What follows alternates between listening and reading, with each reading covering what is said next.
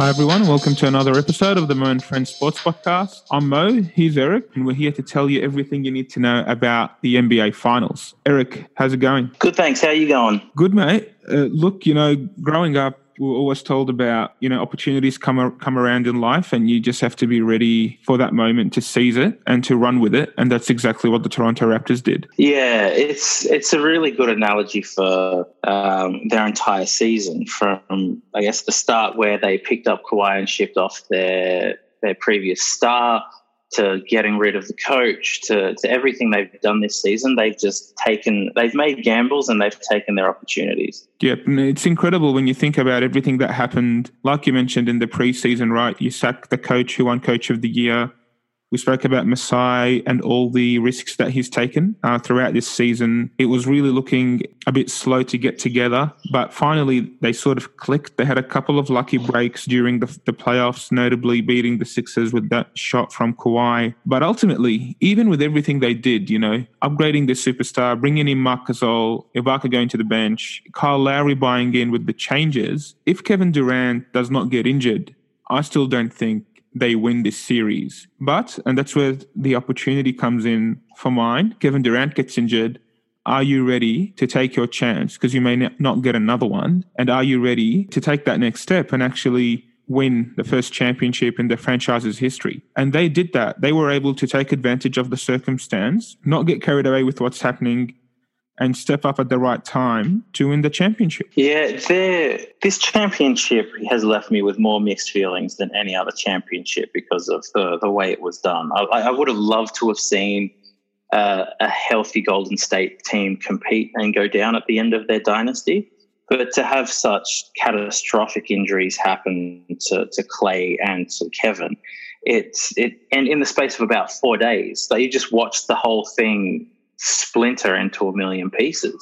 So you've got Durant losing his Achilles. He's out for a year. Clay's lost an ACL. He's going to be out for a year. And then, so you're going to have next year, if you brought both of those guys back, it's going to be the Steph show for a year, but with all of your cap blown on those two other guys. So it's a really kind of sad ending to the end of this dynasty. Yeah, look, my view is it's going to go on a year break. I don't think it's going to end per se. Listening to Brian Windhorst, who was saying that Golden State are looking to give max contracts to both Clay and Kevin Durant. And while that brings out their whole payroll with the luxury tax to over $350 million, the fact that they're moving to San Francisco will apparently more than compensate for that with all the money they'll get from the new center they're playing in. So they'll have that year off. The thing is, and you go back to what happened with Clay and how he landed awkwardly on that knee. The way he was playing yesterday, he had 30 points in 32 minutes with a couple of minutes still left in the third quarter. I think he would have ended up with 40 plus. My view is Golden State win that game if Clay's still on. Are you of the same opinion there? I am. Because I was at work, so I didn't get to watch it live, but you're just watching his numbers ratchet up. And like game 6 Clay is a special player. And you were looking at his numbers and looking at the clock, and I was just thinking he's going off. And I don't think I've ever seen a game, because of the way that he explodes, I've never seen a game where he blows up and they lose, because he doesn't need to hog the ball. His points are really fast. So he can put a whole bunch on you and give you the opportunity to also get more possessions because of how quick he turns things around. I think they would have won that, and then they'd be back at Toronto. And then I think that's a very different mental disposition for the Toronto team. To be up 3-1 and then to be going home with it even. It would have been interesting to see if they had the maturity to not falter if that had been the case. Look, absolutely. And that's the thing. You take a team to game 7 at home, expect it to win, and then the doubts start creeping in. You just don't know which team's going to rock up, if they're going to get tight. Shots that were falling by bench players and role players may not fall as much. I mean, I think they went into Golden State saying, you know what, we're 3-2 up. If we win, we win. If we don't, we can go home and close. So I think they played a lot more freely than they would have otherwise. And I think it showed with how Kyle Lowry started this game, going 11-0 to begin and scoring all of all of Toronto's points in that first quarter to start off, all the first 11 points, and really forcing Curry to play defense. And then they had to switch Curry off him, and they put him on Van Vliet, who then himself had 22 points after a slow start. He hit 5 threes, and he gave him, really good productivity off the bench. And then everyone else had an amazing game as well. So, Leonard wasn't his best self, but Siakam stepped up, Lowry stepped up, Ibaka gave them 15 points off the bench. And I think playing with that freedom where, I don't even know if they were favorites really going into that game in Golden State. So just having... I don't think they were the betting favourites, no. No, and so I think being able to play with that freedom allowed them to have a much better game than they would have otherwise. Like I said, you take advantage of what happened because, Clay goes down and then you really have to close it out because outside of Curry, and that brings us to the Warriors setup, their bench and the support they would provide. Once Thompson went down, there was no one else to help Steph score. And you could see by the help defense they were playing against Steph and sort of, overloading Steph's side, whoever was defending him, that, if Iguodala and, McKinney and Cousins are going to beat us, then so be it. And you saw that in the last few minutes where their points were scored by DeMarcus Cousins actually driving to the basket. And I think they were happy giving away free throw shots and, tough layups for DeMarcus underneath the basket rather than collapsing in and letting Curry, shoot open threes. And that's why he ended up with 3 of 11 shooting as well. Yeah, it's one of those things where you look at it and it really shows you that you can't just have one superstar and a team of nobodies around him these days. The quality out there is just too good because if that's your only option, that's kind of what happened to the Knicks with Melo. Like you knew that was the only danger, so you could just clamp down on him and then it stifles the entire team. At the end, it just seems they were never destined to win this one. They just kept breaking, and the guys who were playing, a lot of them were playing with injuries as well. So I think it's a healthy thing for the league that there's a new champion there, but I would have liked to have seen them just get straight outgunned. But it was also really interesting seeing with the way they've been resting Kawhi during the season. It forced the rest of the team to learn how to play when he wasn't playing well. So even though they had that one superstar there, they had a lot of depth overall. And it wasn't a big change for them to say, oh, he's having a bad game, we're going to crumple. It was just kind of like them saying, well, we've done this 20 times this year. Let's just pick up the slack and away we go. So it was, I don't know if they thought about that when they were resting Kawhi, but I think their ability in this game to react to Kawhi having a poor game, I think that was down to how much rest he got and them being forced to learn how to play. Yeah, look, that's a great point. And I guess looking now, they've validated the way they've nursed him through the season and giving him, time off to make sure that he's 100% when he needs to be. And actually, he carried them through a few of those earlier games, obviously going 2-0 down to Milwaukee in that series and then the tough series against the Sixers.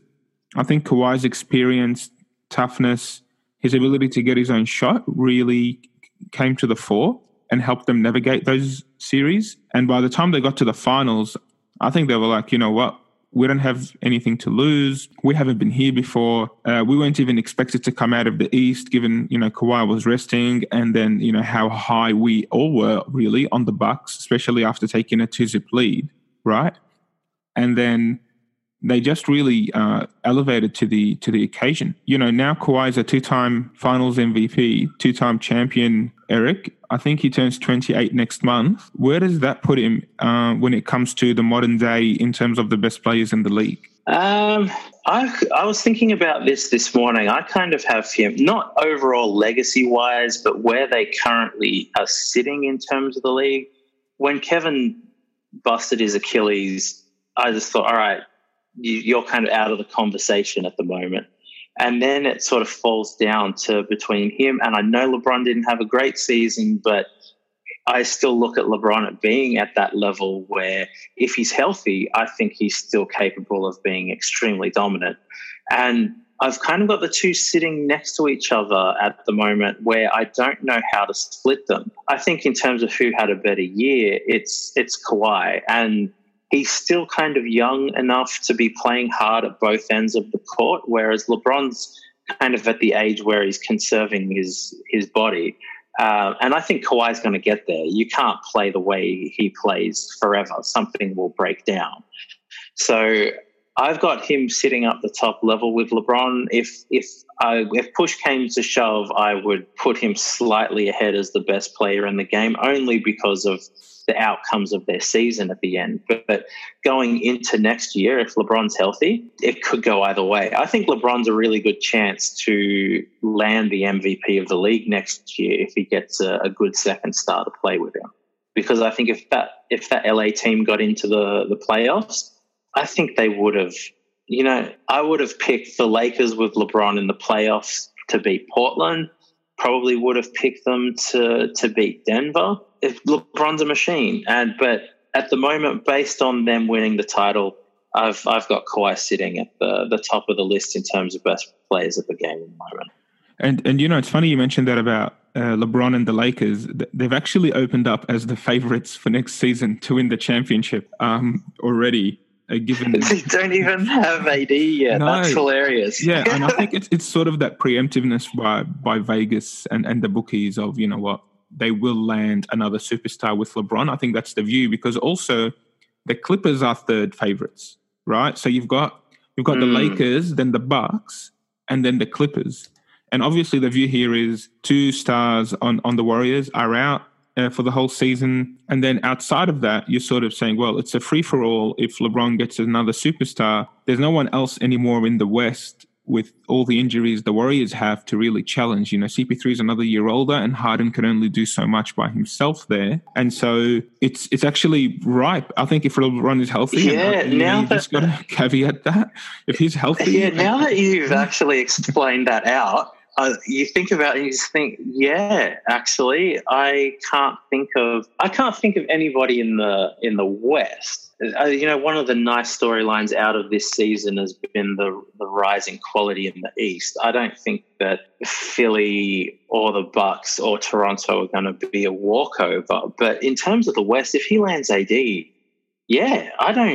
depending on what they have to give up to get him, they probably are the favorite in the West. Yeah, it's crazy. Just again, circumstance and opportunities, right? That's insane. Out of no work of your own, you find yourself in a position where you're actually going to be competitive, straight off the bat in your conference. And there's actually an easier path now compared to the East and, what's been happening with Philly, with Milwaukee. If Toronto lose Kawhi, they could be rebuilding very quickly all of a sudden, but then the Celtics will still be useful. Yeah, I'm just thinking about what's going to happen with Kawhi. It's got to be hard to walk away from a city when you've just won a championship and they're treating you well.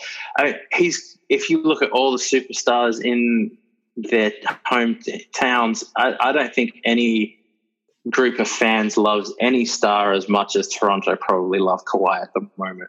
It's going to be insane. Yeah, look, it's definitely, winning cures everything, even homesickness. You know what I mean? So he spent a winter in Toronto now, so he knows how that feels. But in all seriousness, you're winning. You're really the king of the North, quite literally, right? He's king of the North. He can do what he wants up there. They love him. He's a reigning finals MVP now. They've proven they can do it in the East. So, yeah, will it cure homesickness for him? Will he then sign and get a contract extension, or is he still hell-bent on going back to California? So, that's something for him to think about. What I wanted to raise with you is it's a 5-year run now. These Golden State Warriors have won 3 of 5 championships. We all know the circumstances that they've been through from finals number 1 to finals number 5. How does this loss reflect on this dynasty's legacy? Considering the injuries, I don't think it's a huge thing, but that's not the way history ever kind of remembers you. The context of everything that's going on gets lost. Like when you look at Jordan, everybody's saying, oh yeah, Jordan he never lost it in the NBA finals. But we brush over that he only went to 6 out of 18 or something like that. So it means he didn't make the finals 12 times. So context kind of just disappears. And I think that this one will, and I guess it depends on how they come back from it. But this one, I think, would get looked at as a little bit of it kind of knocks them back a touch. Because if they'd three-peated here, there'd be no argument from people that this is a better run than the Kobe and Shaq Lakers. It was there'd be debates here and there about who would win if they played each other, but you couldn't really argue that it wasn't better. They had a three-peat, but they also had that 4th championship in 5 years. So I think it's kind of thrown them into a pack with debate about where they land with some of these other dynasties. I think they're potentially in an argument with the Spurs run that sort of came after the Shaq and Kobe Lakers. For me, I still think that barring injuries, they would have won this. I'm probably looking at the best modern day dynasty. The game's changed, and I still wonder what that Shaq and Kobe Lakers would be like if they played each other. I think you'd have to debate the rules that you play under. But I still look at that and think, I just don't see how they stop Shaq. Shaq was just a beast. But I think it's kind of, they would have sat firmly behind Jordan's Bulls in the modern day era. Whereas now I think they're kind of in a debate with the Shaq and Kobe Lakers and the Duncan Spurs era about, is this better than that particular era? I personally feel like they're a little bit ahead just because of the way it happened, but I don't think that's how history are going to remember them. And three-peat is sort of the golden standard in NBA basketball when it comes to dynasties and the rankings, etc., because it has proven over time to prove so difficult to do. I mean, as you mentioned, that Kobe Shaq team is still the last team to three-peat, and it just shows you how much needs to go right for you to do that. But also in the grand scheme of things, right? I mean, and I feel, and obviously that is my view, I feel that Golden State Warriors run and the championships they have are tainted in a way because of how the deck was stacked after that loss in the 73-9 season. They were taken to 6 games by LeBron, and I guess the excuse for them there, in my view, given who LeBron had with him, they were still new to this. It was their first finals, so I think you give a little bit of slack there that you're not going to sweep a team that you're meant to sweep, or maybe lose one game too. But LeBron being there sort of gives you a couple of games anyway. Then you go ahead and you manage to blow a 3-1 lead in the finals. And you lose to Cleveland. And instead of coming back the next season and just going, you know what, this team went 73-9, we're just going to come and win this again. You add a Kevin Durant, right? And then you're like, you know what, this is actually a bit ridiculous. You've added Durant. The deck is stacked so heavily in your favor that anything less than a championship is a complete disappointment. And so you win those 2 with Kevin, then Kevin goes down and you lose a 5th one. So historically, I just don't know, unless they come back and there's like a redemption story season after next or whatever, that these guys, they show the longevity, they show that sticking together, they show the way they play still wins you basketball games. I think compared to many of the other dynasties, they would still, rank towards the bottom of that pile. Yeah, it's an interesting debate, which is, and it's a fair one as well. I guess nobody's ever quite done what Durant did, where you go to a 73 win team and you're probably the best player in the league. No one's ever stacked it's quite like that heavily. Like Olajuwon joining Jordan, right? Or Stockton being the point guard for Michael Jordan and Scottie Pippen after losing the first championship they lost to the Bulls in. Like, that's how insane that was. Yeah, and then. And even though it didn't work out that well, I remember when Boogie went to Golden State, and I was just sitting there thinking, this is getting beyond ridiculous. It's not that far off the dream team at the moment. You just look at it and just think, this starting 5, these guys would probably all end up in in the US Olympic squad if they're all healthy. So it's one of those things where I think it's a pretty good argument. I don't know if it's an argument about how good the team was, but I think it's definitely a good argument about what the legacy of the team is. Yeah, no, I agree with you. And, that'll be debated ad nauseum for a long time. Just a couple of side notes, Eric. A couple of funny things out of these finals. So Patrick McCaw has been in the league for 3 seasons. And now I know, he's 3 seasons. Yeah. That's ridiculous. I saw that. The other one is it's Jeremy Lin is now an NBA champion. Jeremy Lin's an NBA champion. Yeah. So it's one of those things that you look at and just think, there's so many good little storylines out of this, which is nice because at the end of a dynasty, you can look at it and how much everything's shifted and you're like, oh wow, check that out. That's weird and different. But yeah, 3 years, 3 championships. How many games has he started? Yeah, I don't think he started very many, to be honest. I think he had 0 minutes in these finals as well. So yeah, and even now, Jody Meeks has won a championship. So Yeah, we had in the Knicks subreddit, there were Raptors fans coming in and saying, "Hey, did you know that Jeremy Lin has played more NBA Finals games than Melo?" And there's just this huge argument erupting online where it's just people coming in and slagging off the Knicks. But I think it's really good for the league that we got a new champion. Even though I'm a little bit upset that Clay and Katie got hurt. I mean, I don't know that I'm ever going to see players quite as good as those guys as what they do. I hope I do. But they're kind of the gold standard, like Clay for spot-up shooting and KD for scoring. I mean, I may never see guys as good as this again at the way they do what they do. And in the middle of their primes, we're now going to lose a year and they may not be the same when they come back. So it's a little bit sad to see that happening. I think it's pretty much destroyed the future plans of the Knicks. I don't know where we go from here. I think I saw this morning that Jimmy Butler is opting out of his Philly contract, which kind of scares me because I was looking at it thinking, oh yeah, he's probably going to turn up at the Knicks. But I think that there'll be a lot of teams willing to give KD a contract, even if it means he sits on the bench for a year. No, definitely. But I think what becomes more difficult is getting that second star to come along and say, look, Katie's going to sit down for a year. You're going to carry this team. And in the case of the Knicks, you're going to be really bad for 12 months of your career. That's potentially a hard sell for a lot of guys. So I think it makes New York a bit of a bad proposition because do you really want to go and go play at a team while Katie sits, hoping that he's going to come back and be the same player that he was before? And if it's one star and it's not KD, it's a write-off year probably for whoever it is that turns up there. There's a lot of work to do.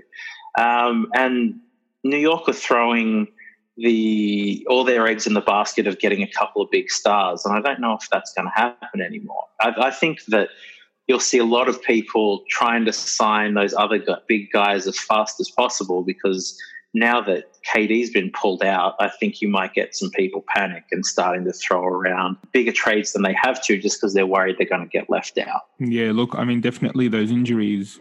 Because even, not that he was going to be on the market for sure, but even Clay's injury means that he's no longer an option anyway. And yeah, definitely KD's injury just blown the market wide open, completely messed up everyone's plans. But 2 more weeks, Eric, till free agency, and it's going to be a very, very fun time. Yeah, I think that I'm almost convinced that AD is going to go to the Lakers. I mean, I'm pretty sure he's going to go there. I think they've got to be kicking themselves at some extent because I don't think that they'll get as good a deal for AD as what they were offered the first time around, and they're running out of time. I think even though people are trying to spin it the other way, I think just the timing of it means that the negotiating position of the Pelicans is kind of eroding. If he sets foot on the court, they're not going to get anything for him. People are just going to wait. because they know that it's done and the Pelicans won't get any trade for him. So I think that he's probably going to end up at the Lakers. And then, yeah, you've convinced me that the bookies are probably right. I think he's going to win in the West, but I think he'll have a fight on his hands with the East. Yeah, no, it's going to be lots of fun. Thanks for that, Eric. Really appreciate it. Anytime. Thanks, everyone, for listening in. Please follow us on Facebook, Instagram, and Twitter. Listen to us on Stitcher, Spotify, and Apple Podcasts, and we'll talk to you soon.